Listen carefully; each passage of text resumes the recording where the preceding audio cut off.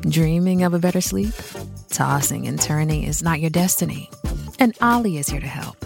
Ollie invites you to sink into sweet, sweet slumber to improve your mental and physical health and overall wellness. More than just melatonin, Ollie's ingredients help you unwind your mind for a delightfully dreamy drift off. Sleep is on the way at Ollie.com. That's OLLY.com.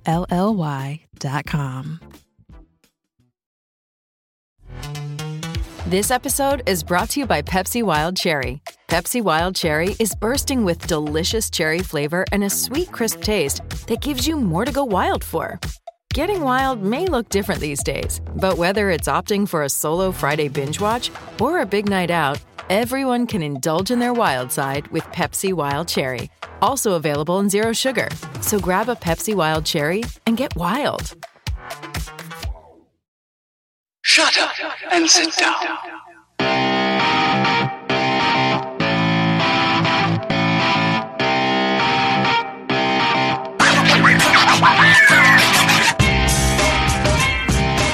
Hey guys, I'm Sai and welcome to Ace Podcast Nation, the channel which features podcast series on a variety of subjects. We have shows and series on mental health, football, films, TV, wrestling, music and much more, including a brand new series on serial killers. But we also have new guests each week. We have had footballers, doctors, medical professionals, journalists, podcasters, authors, actors, as well as many others. And today we have an award-winning film composer join us. Over the next coming weeks, we've also have some fascinating shows with a horse racing blogger, another former footballer. We also have shows on bipolar, DID, and anxiety disorders coming up, as well as episodes 3 and 4 of the Mental Health in Sport series. So please check them out, spread the word, and as we speak to a wide range of guests to hear their interesting stories and views. I am very, very excited for today's guest for quite some time, ever since he first agreed to come on the show. He's now a multi-award-winning film music composer, multi-nominated songwriter, experienced orchestrator, conductor, and music producer. I'm thrilled to welcome Ross Gilman to the show. Thanks for coming on, Ross. Thanks very much, Simon, for having me on your show. Yeah, it's. I've been really looking forward to speaking to you. Obviously, I think it was probably a couple of months back. It started out, you just, I think, liked one of the tweets or one of the shows that I put out. Right. And I said, oh, you're welcome to come on. Not really expecting you to sort of respond or say, and you sort of said straight away, yeah, I'll come on. So then it was just a case of, yeah, it was cool. And then, so we just sort of tried to find time which suited yourself, because you're very busy. Watching some of your YouTube videos, and you're very you get to travel and get around a bit. Yes, that's true. Thanks very much for watching, Simon. No, it's really cool. But I watched the which one was the last one I watched? The one from the Cannes Film Festival. Oh right, and yes. It looked really good. It was just, and the weather looked amazing. I've always wanted to go to Cannes. It's one part of France I've never been. And I've just always this I've heard is really, really picturesque and quite nice. Absolutely, it's a lovely place, and I had the fortune to go there 3 times already. And last year it was when we made this little blog, just telling people what they can do when they're in Cannes during the film festival. So the top 5 things to do when you're there. And it's just like I said, it's very beautiful and picturesque. The weather is fantastic, and the sea is there, and the beach is there, and you get together with lots of film people and actors, directors, producers, sellers, and agents, and everyone is having a wonderful time. Actually, so it's a lovely festival. If you ever get the chance to go down and see films there, I highly recommend it. So so I imagine you get to do a lot of sort of networking there, like you say, meet a lot of people involved in the film industry, which is obviously handy for your line of work. Absolutely. So how did you get into sort of music? Was it something you were always interested in from as a young child, or did it develop later on? Or? Yeah, Well, in my case, it was both of my parents are professional musicians, and my dad used to teach music theory at the university in Moscow, and my mum was a violinist. So it was kind of puts it in the cradle for me in music. I didn't really make a conscious choice to become a musician, but I started very early when I was 3 years old. So my parents basically initially made the decision for me.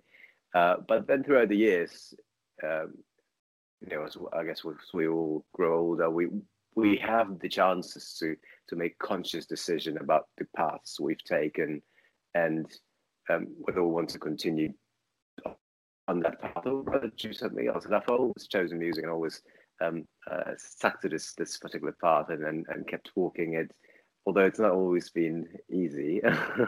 But that's how I got into music, to answer your question, through my parents and growing up in a musical family. Yeah, it's interesting actually, because sometimes you hear when people, if their parents or their grandparents or their relatives into certain subjects, like I've spoken to a lot of footballers recently, and some of them have they go on from what their parents do and they're involved in football and stuff. So sometimes people can go away from it a bit as they get a bit older. But obviously in your case, you started very early at 3 and then you've just sort of kept going and going and going. And so for people like myself, whose like knowledge of classical music or film composing particularly is very limited, what does film composing entail? Right. Yes. I always like to say that film composing is made of several different aspects. It's mainly 3 aspects, and on one side we have obviously the ability to write music and to compose music and possibly to produce music. It's very technical today. You're working a lot in the recording studio, in the sound studio, and all those technical aspects like orchestration or in my case conducting. That's one thing. The second aspect is not just being able to write music, but being able to write music to images, to picture. A composer or a songwriter or a musician is not necessarily someone who can immediately write music to support a certain story, if that makes sense. So you need to understand the structure and the emotions of film and how to best enhance the story. That's, I'd say, the second part of being a film composer, and the third part is the business part. I'd say. So you need to understand how the business works and just be able to be able to survive and keep going. In that business, you need to know how it works, basically, if that makes sense. Yeah, and I think one of the things which is I've always wondered about sort of music and film, obviously the soundtracks to films, and when I say that, I don't refer necessarily to like a pop song or something which you hear and they release on the CD, but the actual sort of, or I don't know how to describe it, but like the orchestral music which accompanies certain scenes. Yes. Yes. They make you. We'll call it. Yeah, that's it. Sorry. But they make you feel what you're supposed to feel at the right times. So, like for an example, in Avengers Endgame, when they all sort of align together and they all come together, you have the big score and the big music comes up. And I've always wondered, and this might be a really stupid question, so to match that up, would you see the script and go from there, or would you see the film without the music and go from there? Because I've always wondered how you can match that up, or what best way to match that up. Yes, that's a very good question, actually, Simon.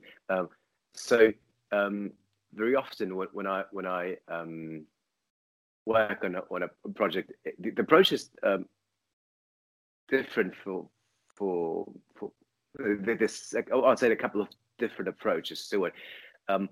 Very often I will get sent the script to very early on, before the film is even shot, before the film is in production, and you read the script, you get an idea what it's about, and you might even have some idea of some music bits and bops that you think might work, but really the like we said, the old saying is, a picture tells 1,000 words. I think that's how it goes. Once you see the image, once you see the film, very often what you had in mind when reading the script might be not necessarily fit what you see once the images are there. So the work, or what work usually starts with what we call a final cut, or at least a rough cut. So I've got a picture that's that I can see, and then I go in and usually talk to the director, the film director, about, like you said, the certain scenes and what emotions we want to convey, what emotions we want the audience to feel in certain moments. And after the discussion, which is called a spotting session in technical terms, I go back and I start writing. So usually writing to image. Very rarely I get to write to script, which is fairly difficult. I've done it a couple of times on a TV documentary that I've worked on for a French television channel, but it's fairly difficult to write without knowing what exactly is happening on the screen. Does that answer your question? Yeah, absolutely. And it's something I've always wondered. And for me, I think music is so powerful, even more powerful than picture in many ways, because like often people, depending on my mood, I'll listen to different types of music. So when you're watching a film, you're so engrossed in the film you're watching, you're not necessarily consciously listening to the soundtrack of the film, but that's what's directing and navigating your feelings to where they need to be for each scene and for the big finish or whatever it may be. And I've like I say, I find it really fascinating, because quite often when people are watching a film, they won't be paying too much attention at the time to that music, but that's what's making them feel what they feel, alongside obviously the actors and actresses as they take you through their performance. Yeah, absolutely. And in fact, in film, there are different, or in the film composition world, I don't quite remember who said it, but it might have been the great John Williams. I'm not quite sure who was my personal idol. I think he said music is noticeable when it needs to be, and it's not noticeable, like you just said it, when it doesn't need to be. So sometimes it just supports emotion. Sometimes it's really there, kind of very central to the whole plot, or to the what's happening. Sometimes there's really just music there, but I think there's a time for everything here. Yeah, it's like I say, I find it really interesting. Where did you do? I had a look on your website, and you've sort of done musical training and various. You've been all over the world, learning different things. Where did you sort of first start your musical training? Yeah, well, I started violin playing when I was a child in Moscow, in Russia, where I was born, and trained there it's called a school for musically gifted children. So basically, they have an emphasis on music. So you do maths, you do literature, and so on and so forth. But you have quite a lot of time dedicated to the education of music. And then when my parents moved to Germany, where I continued my violin education and music education. And after my A levels, I moved to Vienna, to Austria, to uni. And this is where I initially studied violin. And you might have read on my website, sadly I had a hand injury, which forced me to stop playing the violin. And then I moved from performing to composing and conducting. And this is what we've been talking about earlier, one of those moments where you decide, what do I want to do? Do I want to continue, or do I want to, do something else? And then I, decided to continue the music. And after Vienna, I spent a little bit of time in London, where I am still based in at the Royal College of Music, and went back to do my master's in Vienna, and decided that I really want to move to London and the UK, because it's such a wonderful place for me personally to be, and I really enjoy being here. So I moved, and that's where I am. Cool. So how many languages can you speak sort of fluently? I can. I'm lucky to speak 4 languages. So Russian, German, English, and Spanish. So that's I think enough. Yeah, that's really good. Then it's really handy to have as well. And obviously, I would assume because you've moved around, a bit with your education and stuff, that's obviously developed those languages. But obviously, then when you go to a place like the Cannes Film Festival, you can speak to filmmakers or composers and from all around the world not easily, but you know what I mean? Like in ways perhaps that some other people cannot. Absolutely. Yes. I think if you language, a language is such an inherent thing in every one of us. So if you speak the same language as someone else, there's already some common ground and some commonalities. If you know what I mean. So that's certainly, if I meet someone who's from Germany or who's from Russia, there's already some sort of a connection so I think that's quite a nice thing to have. And then with the language, you can learn more about the culture of a country and so on and so forth. So you're definitely very handy.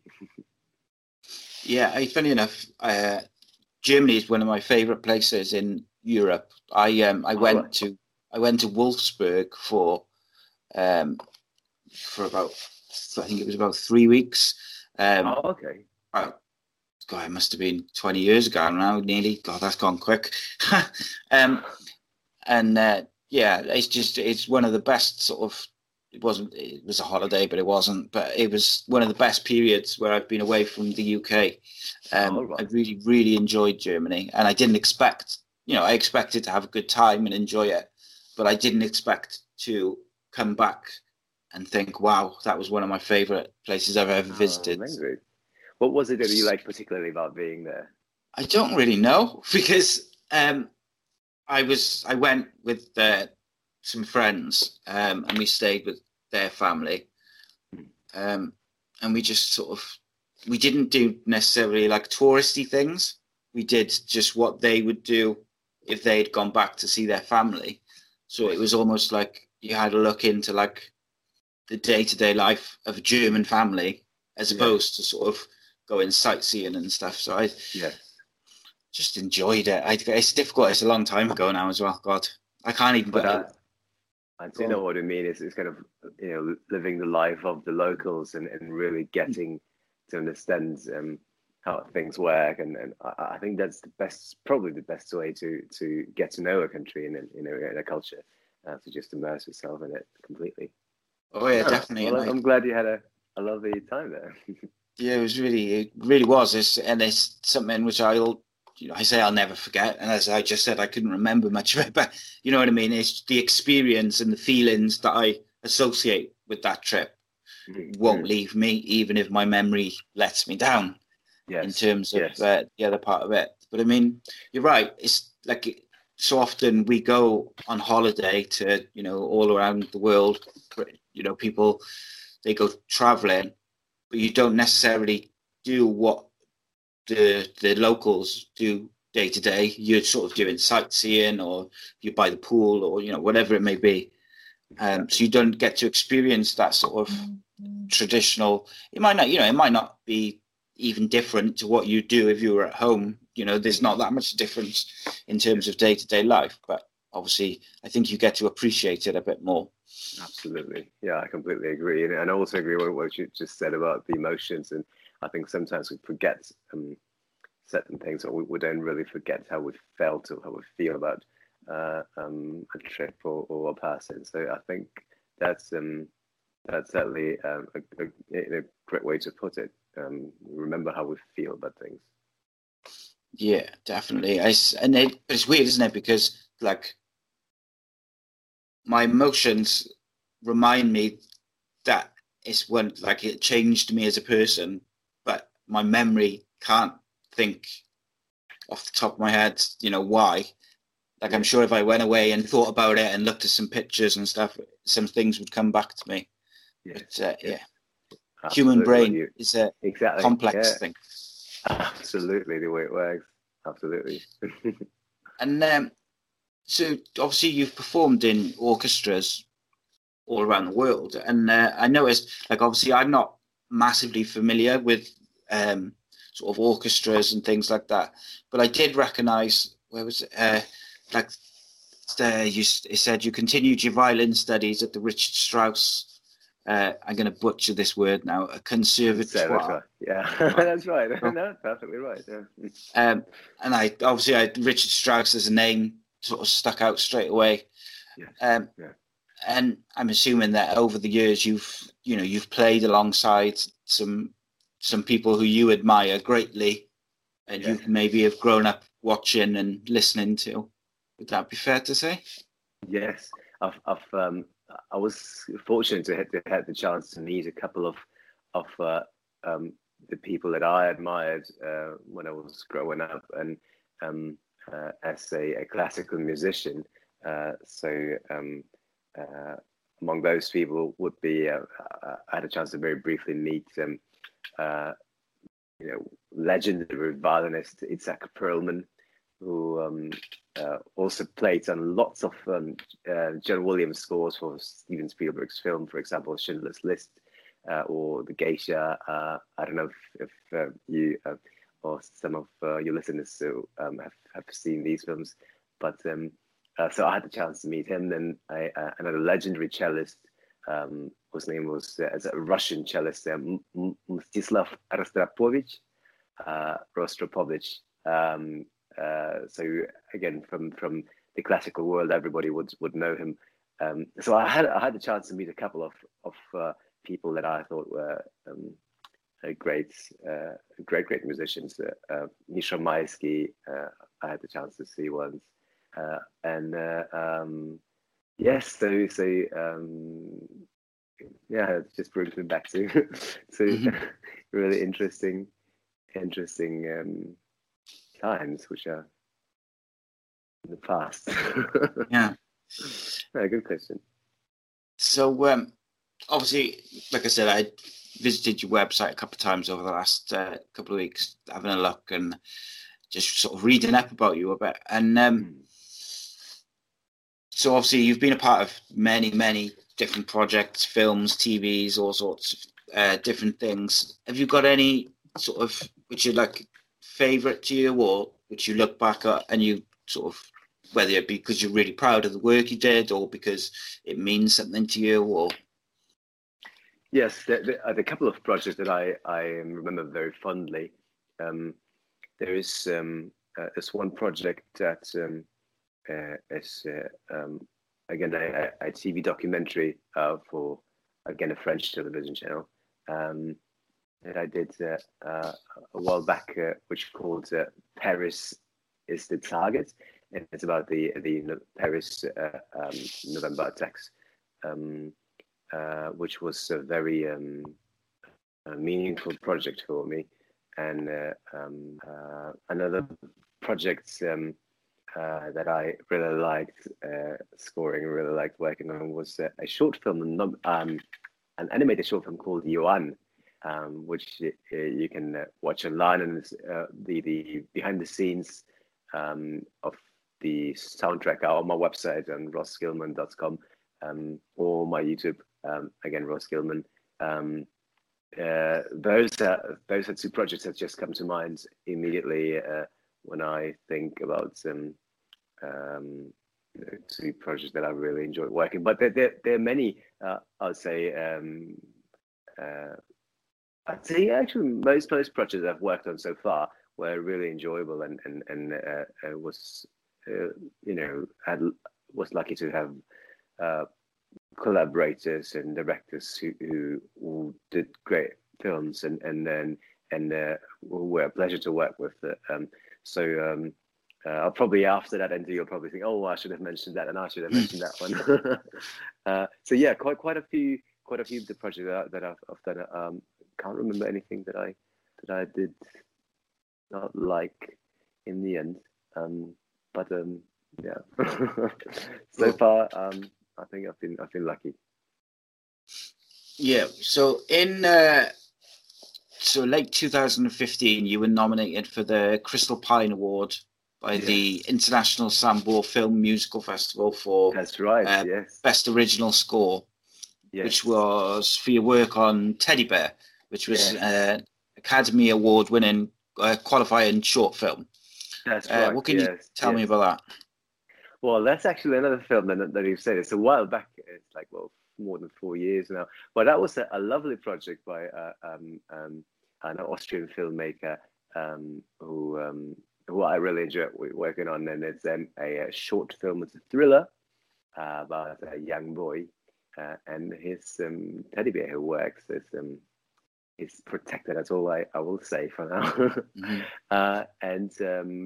That was a lovely project, and I was very excited when I got the email from I think it's the director from the festival that said, "So you're nominated. Congratulations!" I was very excited. It was, I think, my first nomination ever for that one. Yes, hopefully more projects like this to come in the future. Yeah, and I was reading through, like, obviously it seems like you've been either nominated or you've won awards quite regularly. Can't speak. Let me see. Sorry. So what do we have? Oh, that's what I was going to ask you about. And it said in early 2016 you were selected to be part of the BAFTA Guru Pro. Can you explain to me what that is or what it entails? I hadn't heard that before. Absolutely. So BAFTA Guru and then BAFTA Crew is a wonderful program from the BAFTA, the British Academy of Television Awards. Gosh, I hope I've said that right, but it's BAFTA anyway. Well, we all know it. So they run a program that lasts for a year, which chooses filmmakers and directors and producers and composers and other professionals from the film scene from the entire country. So if any of the people watching are filmmakers, I think it's a really wonderful program, bringing together people from that have the same interest, and they put in master classes, they put in networking events, this is basically a mentoring program, and I think they have one in Cardiff. I think there's one in Manchester, and don't quote me on this, but there's certainly one in London. They're the one that I attend, and it's I've been fortunate to have been accepted for the third year round. Now it's just started last week. I couldn't attend the opening event, which I'm very sad about because I was at the film festival. But it's a wonderful program. So that's what they do. They basically nurture young talent and support young talent in British film. Yeah, that's a really good thing to have, because obviously people like yourself and up and coming film directors or filmmakers, producers, whatever, music composers, whatever it may be, they're the future of filmmaking, for the next 20, 30 years.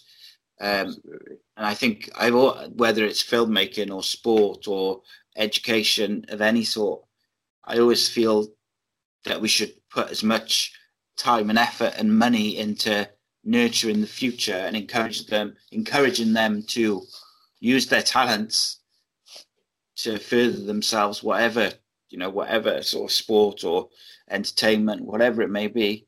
And that sounds like a really, a good thing. Like obviously, they do a lot of that with sport as well, but I would like to see it expanded a bit further into more sort of filmmaking and things like that.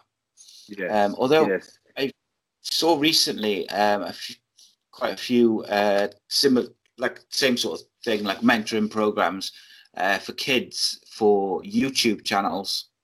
So it's I think it's run by YouTube creators, and they encourage children to come along and learn how to like do basic video editing or different aspects of that. And I mean, kids are glued. At least my kids are. They're glued to YouTube all the time on their devices and things like that. So, as soon as they've got a chance to look at a phone or tablet, they want to do it. So it's, why not encourage them to use it for a career or use it for their skills in a creative way and to express themselves? Absolutely, yes. And to tell a story to others, to share, to inspire others. Absolutely, yes. I think it's Simon, you're absolutely right. It's nurturing talents to be creative or to in the sports or like you said, education. All of these is areas nurturing young people to be active and proactive and these areas are certainly wonderful and like I said, there are great programs there that support young people in whatever they want to be nurtured in, I suppose. Yeah, I think the biggest problem is finding those, the projects and these people who do these things. Programs, yes. I came across that YouTube one entirely by accident, whereas obviously some people, lots of other people didn't come across it. So it's almost, if you're going to do these projects, whether it's for filmmaking, YouTube or sports, whatever it may be, people need to get them out there more so that young people can find their creativity. Yes.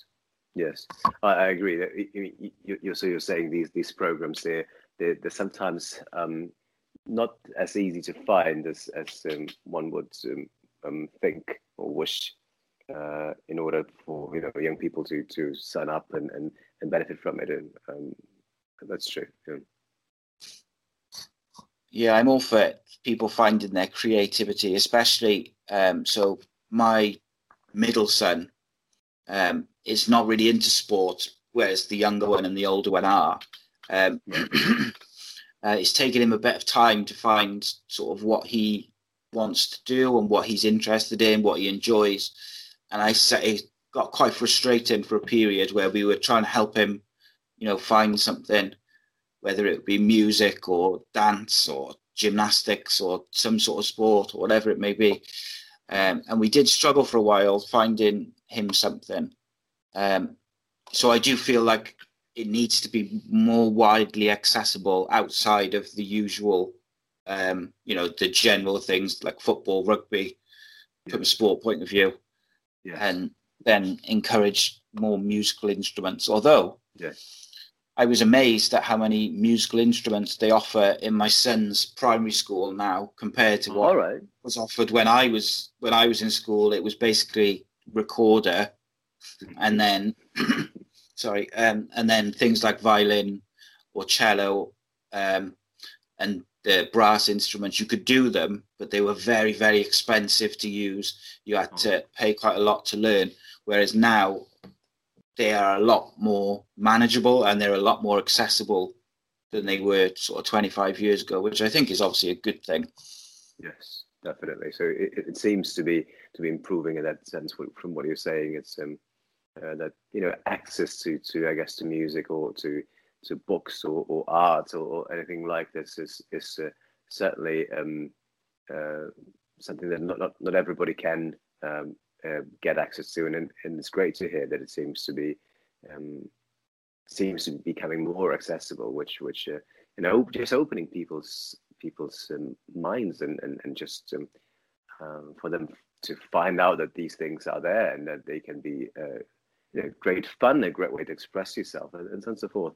And I'm sure many people will love to play a musical instrument if they just had the chance and access to it. So I absolutely agree with you, Simon.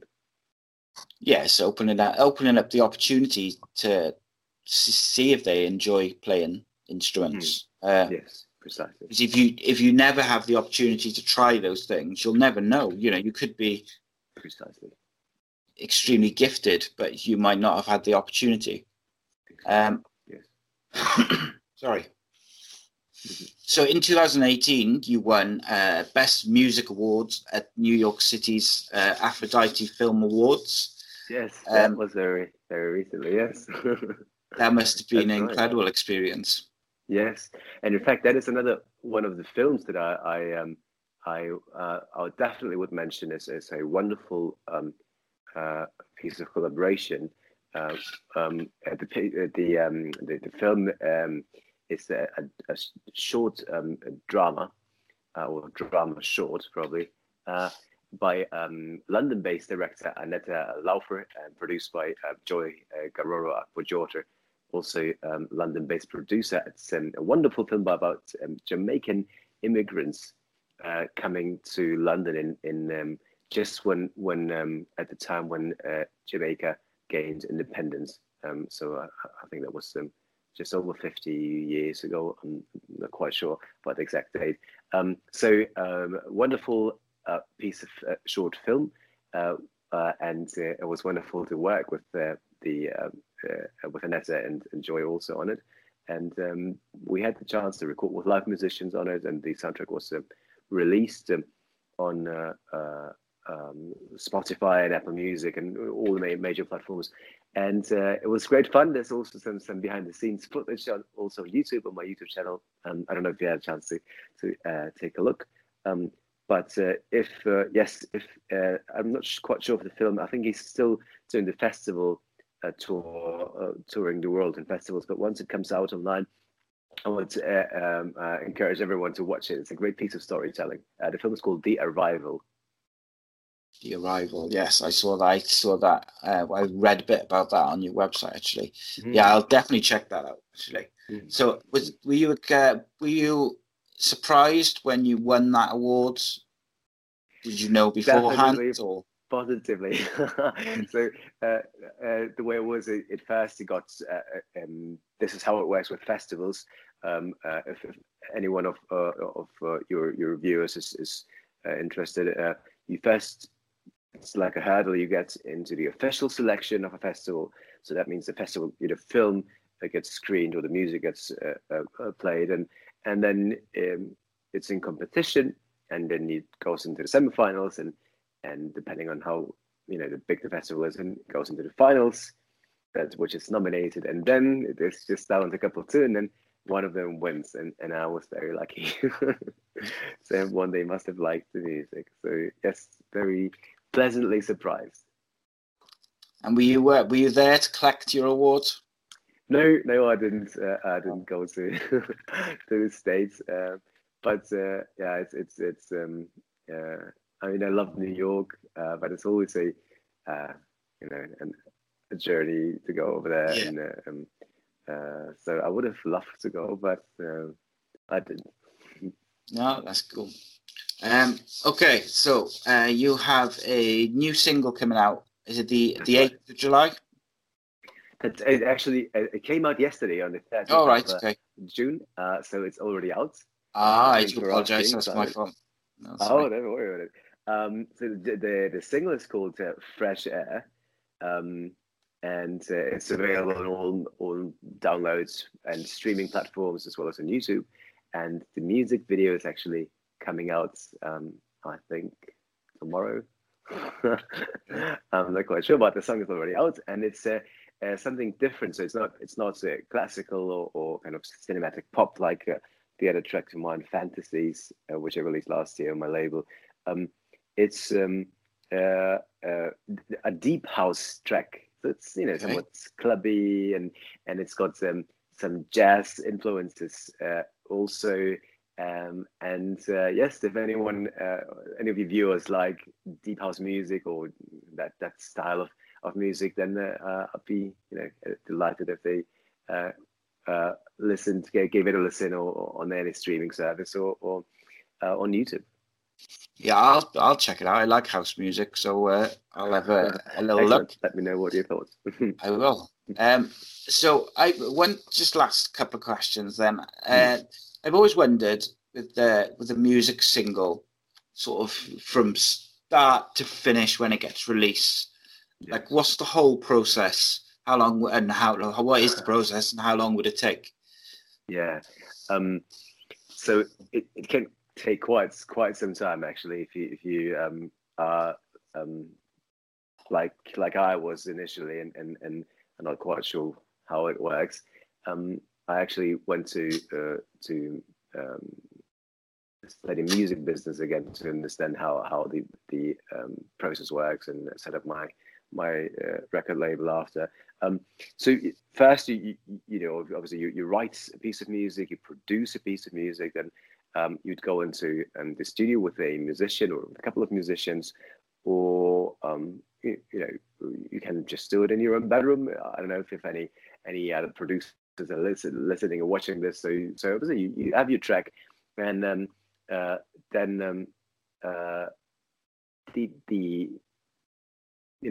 always think it's you will put a lot of work and a lot of heart into making music, and then some people I've done this myself before, and just upload it to social media, and here's my track. But often people, there's so much music coming out every day and all the time. So I think it's really about the way to tell a little story while releasing your music, not just putting it out there once and here it is, but really telling the people how did you do this. So here's something new's coming up, and it's going to be in a certain genre, and then here's the album cover. What do you guys think? And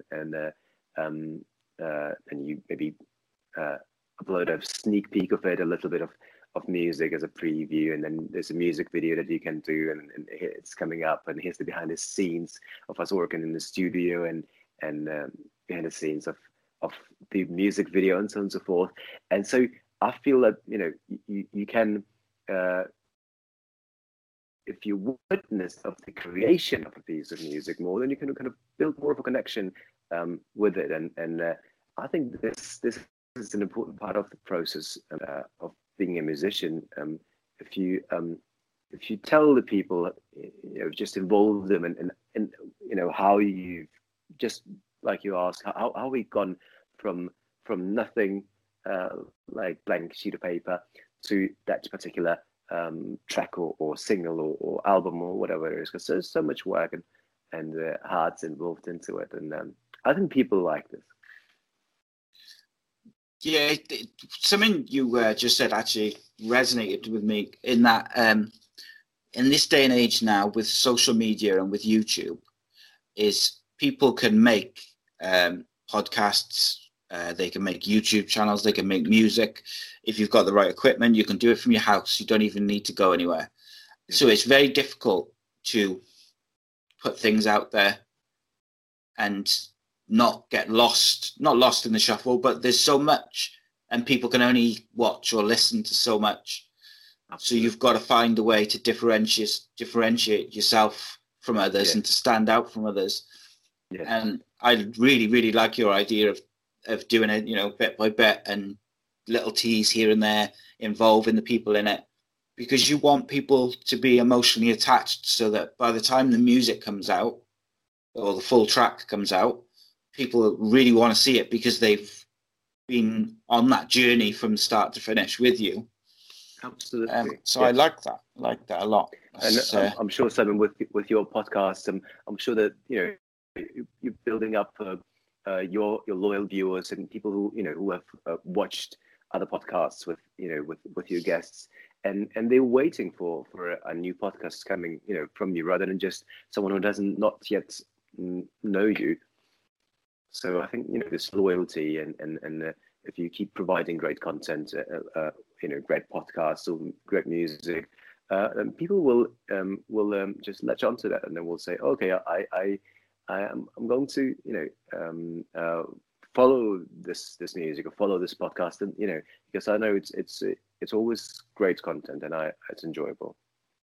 Yeah, I can safely say, like with podcasts, there's so many podcasts around on so many subjects that it is very difficult, and it can be quite demoralizing sometimes because you put your heart and soul into doing something and you edit it and then you put it out, and then like what I found with mine is they seem to sort of certainly the YouTube views, they sort of slowly go up, but then they do go up in views. The audio downloads, since I brought them in, they've been really good, and I'm really happy with them. But like some days if you put, like particularly early on, I could put a show out and it could take a few days for people to start finding it, and you feel a bit like, but I started it because I wanted to speak to people and hear their stories, and I wanted it to help with my own sort of anxiety issues. And that's what it's achieving. If views and downloads come with it, then they come with it. If they don't, I enjoy speaking to people and hearing their stories. And exactly. Cool. Yes. Ross, I'm so grateful for you coming on my show. It means it does mean a great deal because I know you're super busy. So I'm really, really happy that you found the time to have a quick chat with me. Absolutely. It's a pleasure, Simon. Oh, no, it's a pleasure's mine. Tell the people where they can, or tell the people the name of the single, where they can buy it, and also where they can find you on social media. Absolutely. So my social media handle is always Ross Gilman, ROSGILMAN. It's all one letters, one S. Everywhere. I'm on Twitter, on Instagram, on Facebook, on YouTube. And my website is also rossgilman.com. And the single, Fresh Air, is available on Spotify, Amazon, Apple Music, iTunes, and Music Glue, and Deezer, all the mainstream platforms and download platforms. So for anybody who likes jazzy deep house or just wants to check out something new, I'd be happy if you had a listen. Cool. Guys, you can come and say hi, check out our stuff on facebook.com, ACEcast Nation. We have some Facebook exclusive videos on there as well. Keep up to date on all upcoming guests and shows by following our Twitter account at ACEcast Nation. And you can find all our shows in video format on the Ace Podcast Nation YouTube channel, and audio format at Stitcher, Spotify, Apple Podcasts, Pod.co, ACast, Pocket Casts, all the usual places. Thanks again, Ross, for joining me, and thank you guys for watching, and I will see you next time. Cheers. Shut up and sit down.